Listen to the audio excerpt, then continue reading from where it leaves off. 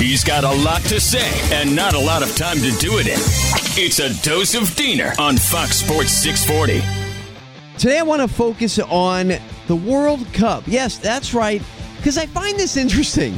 I really do. I've been thinking a lot about this the past couple of days, the dichotomy that I noticed between fans, American fans like myself, right, and just like you, who love football, who love basketball, all that good stuff, but they don't get soccer. It's just, I don't get it, right? That's always the thing. I hate the ties. I hate the flopping.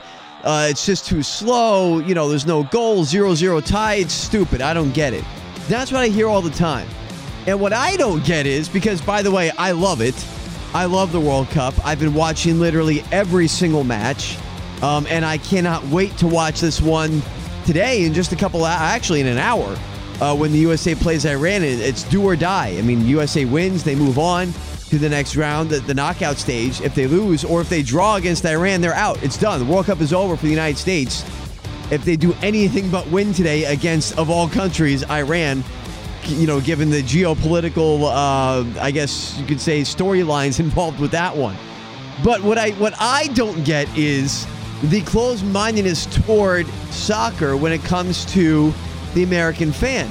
I find it personally extremely exciting. When I was watching the game against England, I was talking to a buddy, and he's like, I tried watching it, and I just couldn't do it. It was so boring. And I'm thinking, well, actually, I said to him, I'm like, how are you not on the edge of your seat? I was watching that game against England on Black Friday on the edge of my seat because the U.S. had so many opportunities to score a goal, and they kept missing. And so that was frustrating to me.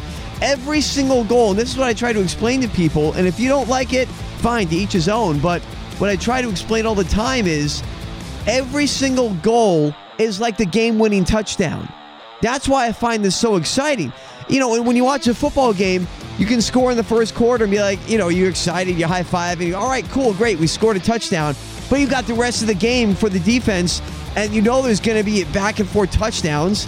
It's not over until the final 2 minutes of the game. In soccer, it could be over in the first 5 minutes if a team scores a goal. That could be it.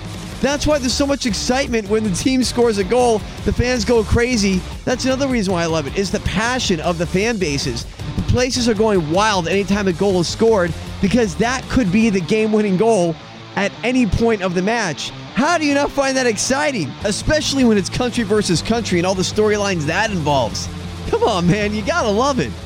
So much to say, so much to say. He's got even more to say, and he'll do so on Twitter. Follow him at SDiener86.